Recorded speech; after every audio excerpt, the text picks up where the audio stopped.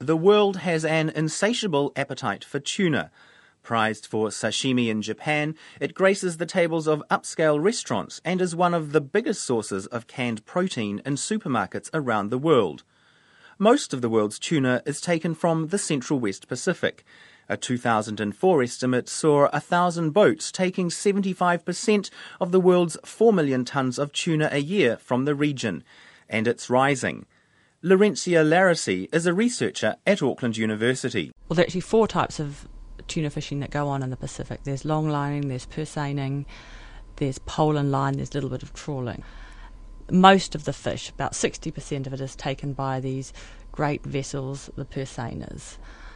And when I was back in PNG last year doing some research, I spoke to a number of fellows who are long lining, and they said that they're not catching the stock or the fish that they used to catch, and they're not sure, but they think probably the purseiners have caught the fish that were traditionally caught by the long liners, because there's a whole generation of fish of a weight, sort of the 30 kg plus tunas, that they're just not catching anymore. Ms. Larissy, who was a commercial lawyer working in Papua New Guinea's tuna industry, says stocks need very close management. Skipjack, it appears, is sustainable at current fishing levels. Yellowfin and Big Eye have possibly reached the point where they're in danger of being overfished. So unless there is sort of significant regeneration of stock, they probably couldn't sustain much higher fishing levels. The catch levels are about what they can manage at the moment without seriously damaging or depleting the stock. In other words, there's not much more fishing you can do of yellowfin and big eye. Harder to gauge, though, is the value. Estimates of fish taken illegally range from $571 million to $2 billion annually, with the total take estimated at many times more. Earlier this year, the United Nations warned a meeting of some 300 people representing 50 countries and many companies that tuna resource management was failing. The reason? Overfishing hides behind scant data on catches, vessel numbers and trading. New Zealand is working hard to provide the region with more information. It sends a handful of surveillance missions into the Pacific every year to hunt down boats that are fishing illegally.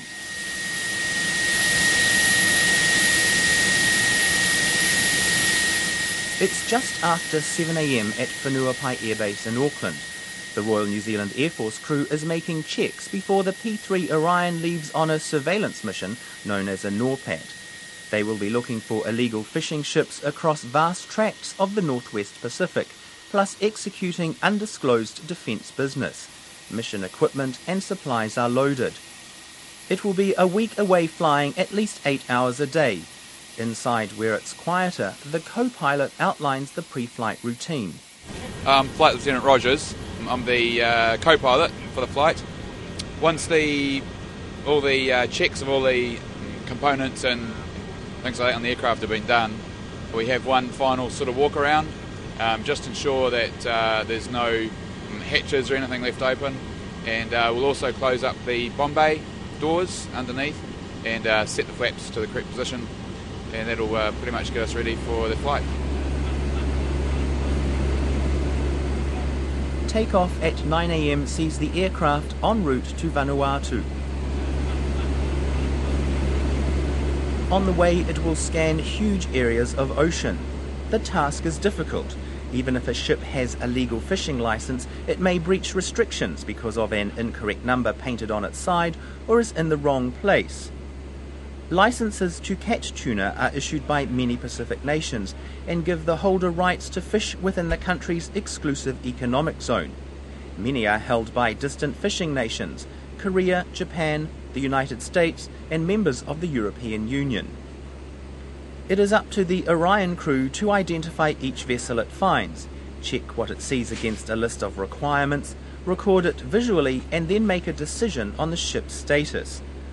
All the countries covered on the mission provide lists of registered vessels, those with lapsed licenses and possible infringers. Information is updated as it comes to hand. But even when illegal vessels are found, the task of pinning a charge on them is difficult, even though at stake is an annual theft of fish worth possibly $2 billion. To reach the patrol zone, the Orion climbs to 8,000 plus metres, known as transiting. At that height, the engine sound is at its most quiet, but everyone wears tiny orange earplugs. It's dark, cool and busy inside. The youngest aboard is Ordnance Man Leilani Kranz, responsible for sonar systems, photography and rations. At the moment we're transiting from New Zealand to the first place where we will descend and begin our task of looking for boats and basically keeping an eye out on the Pacific. What I just did is I got some sonar buoys out of our storage rack, programmed them to a certain depth setting and a channel which denotes what frequency it will transmit back to the aircraft on. I loaded it into the aircraft ready for deployment should we need it. What does that mean? Okay, we have what's called a sonar package in the centre of the aircraft, and this can lower and raise, and there's some doors on the outside which open and close. So should we need to deploy one of these sonar buoys, what will happen is we will flick sonar, the doors will open and the sonar package will lower. Then a float will deploy out of the sonar buoy, come up to the surface and it will be ready to transmit. What we listen to with those sonar buoys is basically any underwater sound. This can be submarines, should we need to track them. That's one of the methods we use to track a submarine. We also listen to things like whales, should dock need the data, and just interest things like that as well. Ordnance Man Kranz has been on several missions. She calls them a practical way New Zealand can help Pacific nations, some which struggle even with running a patrol boat. The Foreign Minister, Winston Peters, says New Zealand's role is significant, and it's not just about protecting fish stocks. I think it's a major investment on our part that we have got to make in our own interest. After all, it is our home or our neighbourhood we're talking about. And if we want there to be a more secure environment with better economics for the government, then and with the capacity to help us in surveillance, then we're going to have to make sure that some of their resources work better for them. And so security is a big issue. Without being too diplomatic, what we're confronting here is significant theft of another people's resource, and a significant theft by a certain hemisphere of a resource belonging to another hemisphere. Let's be honest about this. And New Zealand's interest is not based on any self-interest.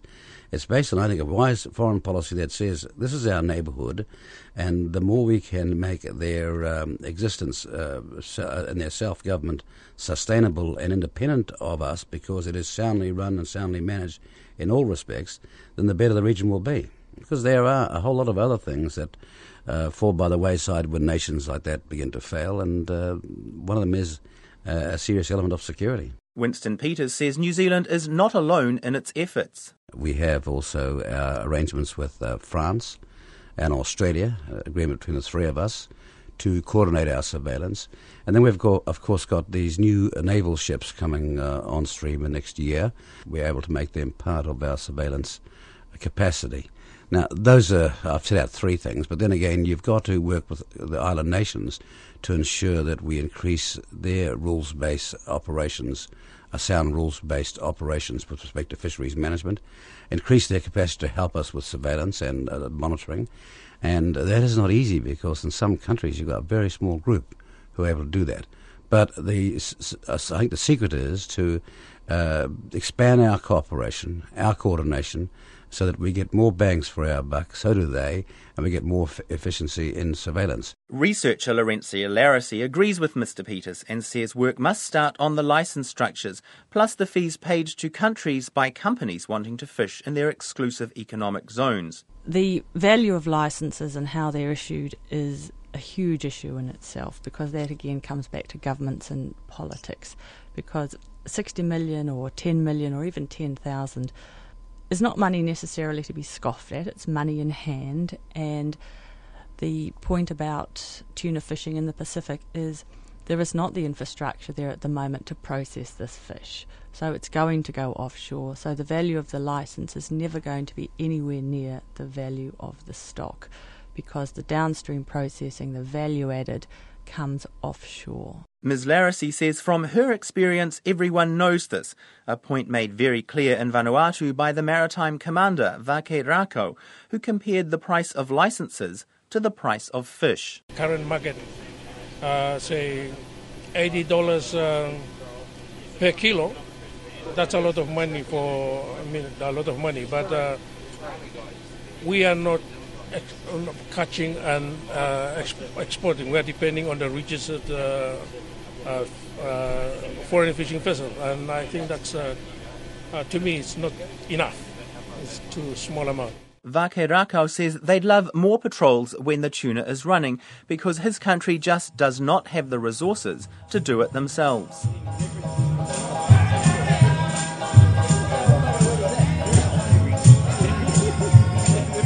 The support New Zealand provides earns the crew a musical tribute at their Port Vila hotel when they show up for dinner. The arrival of the Orion has got around, the New Zealanders' efforts recognised as critical in helping small countries gain some control over fishing. There is big economic potential in fishing if the nations are able to harness and control the resource and then process it on shore. Attempts to do that have been tried.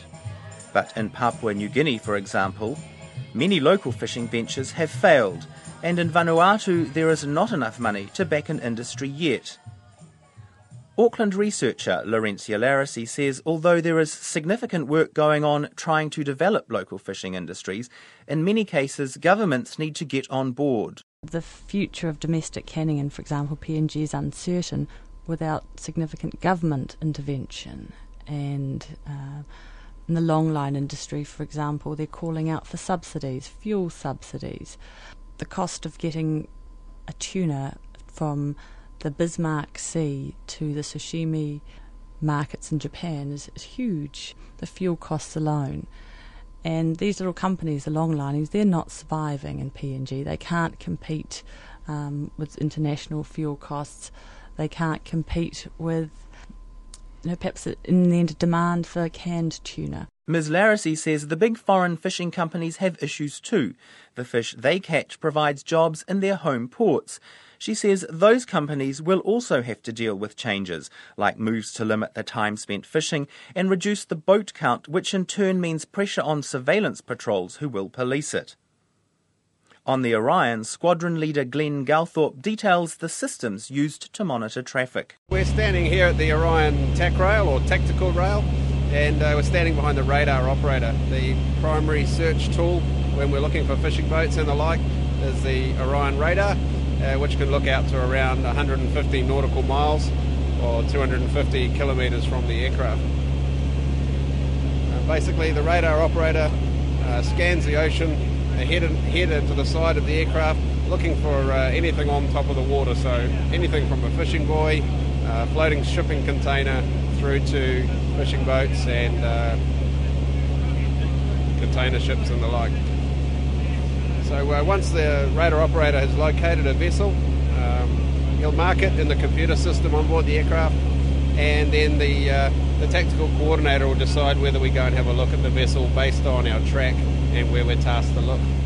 The crew swing into action when a ship is spotted. As we speak, we're now about 8 miles from the vessel.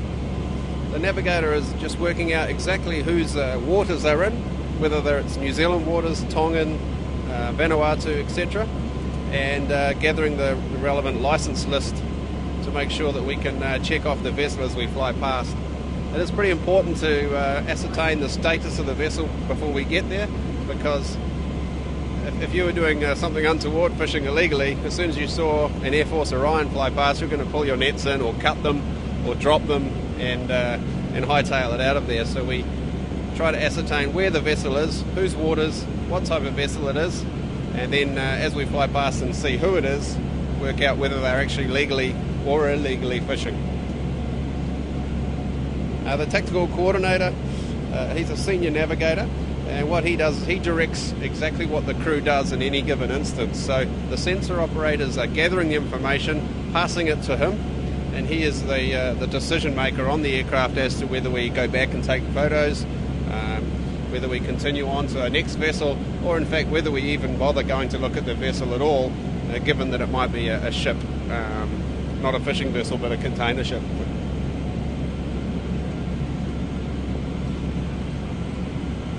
As we move down the tack rail, what we've got here is the electro-optics station, and effectively that's just an infrared and TV camera under the nose of the aircraft.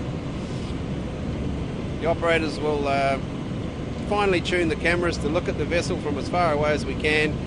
They're looking for things such as the 4-digit call sign, which all vessels must show. Once they've got that call sign, they just quickly check through a spreadsheet to ascertain what sort of fishing vessel it actually is and whether it is licensed. Some of the other things we're looking for, it may be a tuna boat from a distance, but when you get up closely you might find that it's actually doing some other kind of fishing which it isn't licensed for. And how often during the day does this happen?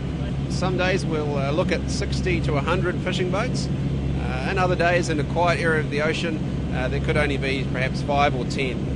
Squadron leader Galthorpe says the licensing system is effective for identifying ships, but more important is their location and whether or not the ship is allowed to be there.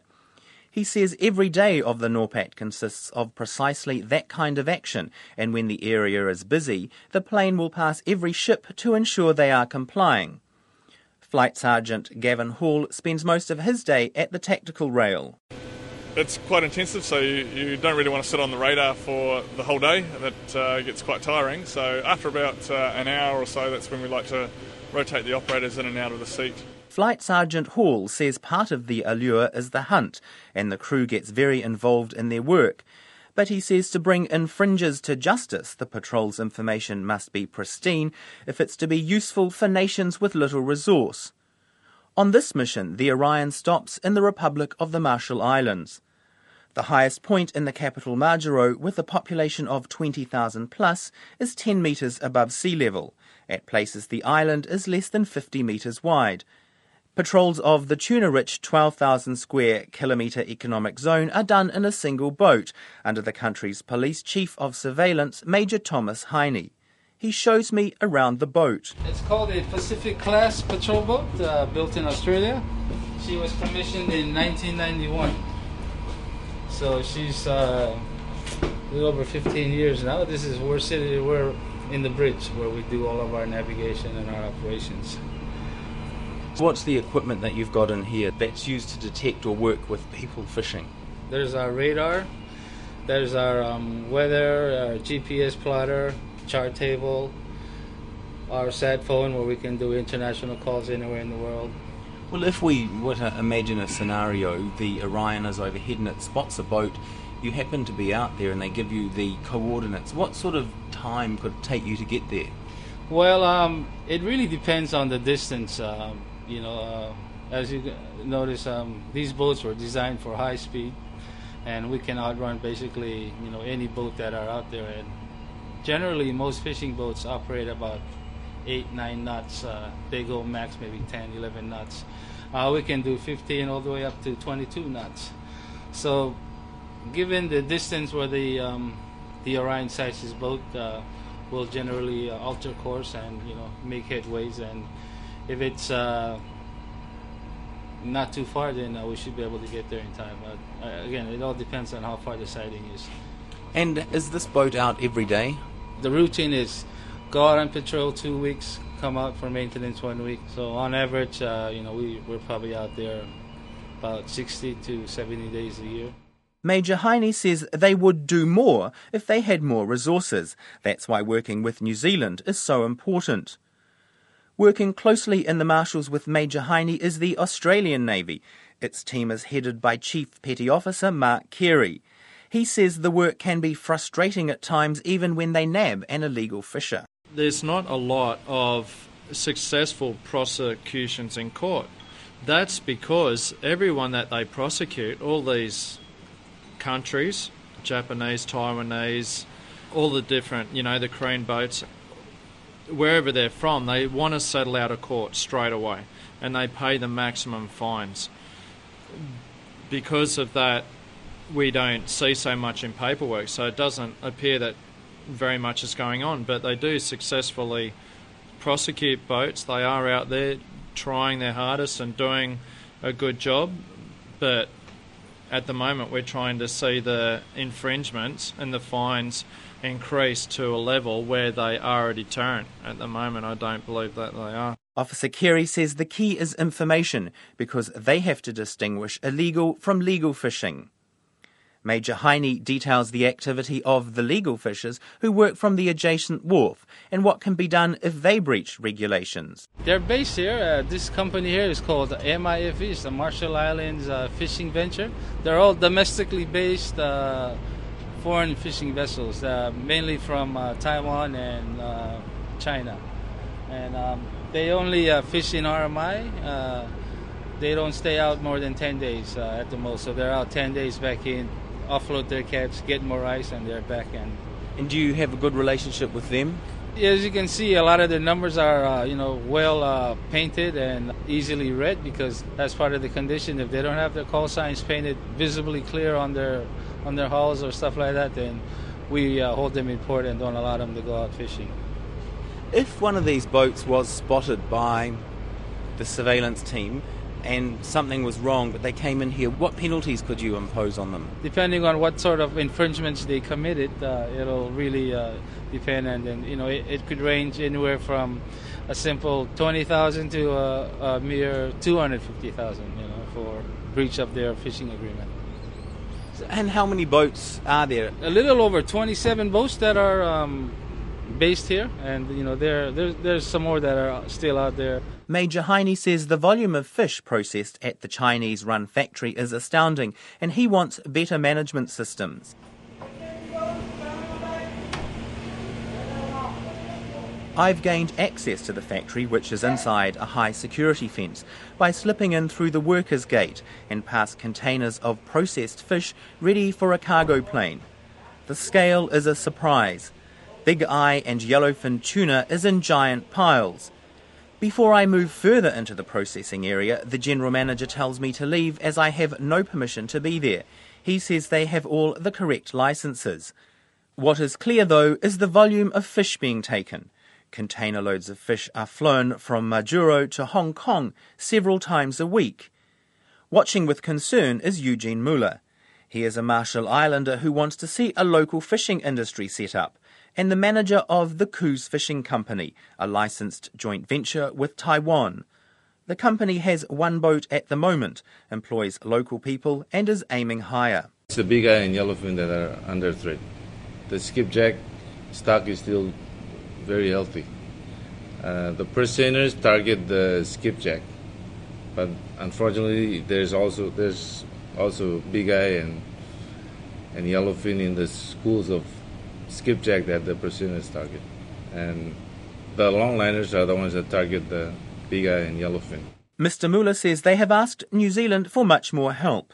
The Foreign Minister, Winston Peters, says he's aware of the request. We're treating it sympathetically. I can't make a promise that we'll send more Orion flights, but I can say that in the coming budget we are seeking to beef up our capacity in a whole lot of areas, and this is one of them. I mean, we put a lot of money towards this surveillance resource for the Pacific, but hopefully we can do better in the future. New Zealand isn't the only country involved. The Taiwanese ambassador to the Marshalls, Lien Jianchen, wants to help out. Maybe we can offer some small fishing boats and then help them to explore the possibility of coastal fisheries. That means the boat will go out in the morning and come back in the evening. And I think this is easier and the cost will not be so high. And that way they could build a fishery industry here rather than an industry based on revenue from licenses. Yeah, that's what I do, because this will be more sustainable than just selling a fishing license. And they can have their own fishery industry. And started from this small agriculture like fish farming, and with this coastal fishery, they can accumulate the experience and then technology and as well as capital. So in the future, maybe one day they will be able to have their own deep sea fishery industry. Mr. Chen says Taiwan is also backing a loining plant to process tuna, which might employ 600. But Laurentia Laracy advises caution. Aid in fishing is a business. So, for example, if someone's going to back a loining plant, it's quite likely that they're going to want some financial return for that loining plant. They're not going to go in there, build a loining plant, equip it, give it boats, and just hand it over to the people and say, go for it. You catch your fish and then you process it and then you sell it to us and we're going to buy it. There will be benefits to the marshals, but if that's what the Taiwanese are thinking of doing, I would also suspect that it means that they see some return for them in it. Ms Laracy says while New Zealand can't build a plant, it has other roles. In New Zealand's big role, I think, probably is to help through forums such as the Forum Fisheries Agency to assist these countries where the big fishing ground, the tuna fishing grounds where they migrate through, to make sure that they can manage their own fisheries, that the negotiations in which that they enter into with distant water fishing nations, a wise agreements. Ms Laracy says the work of the Orion is invaluable and must dovetail with all these agreements.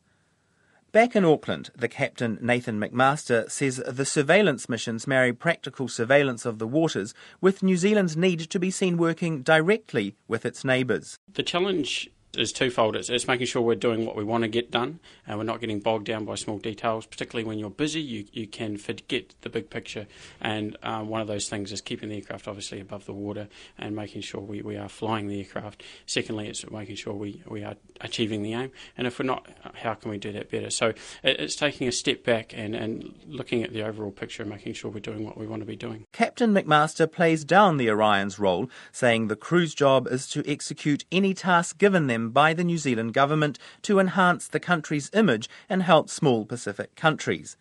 That statement belies the volume of activity and meticulous attention to detail over every single ship sighted, and also the capability of the Orion to execute other undisclosed surveillance tasks. After a week over the Pacific, it is also clear that New Zealand's role as a de facto tuna fish policeman would need to increase if all those infringing are to be caught and potential poachers scared off.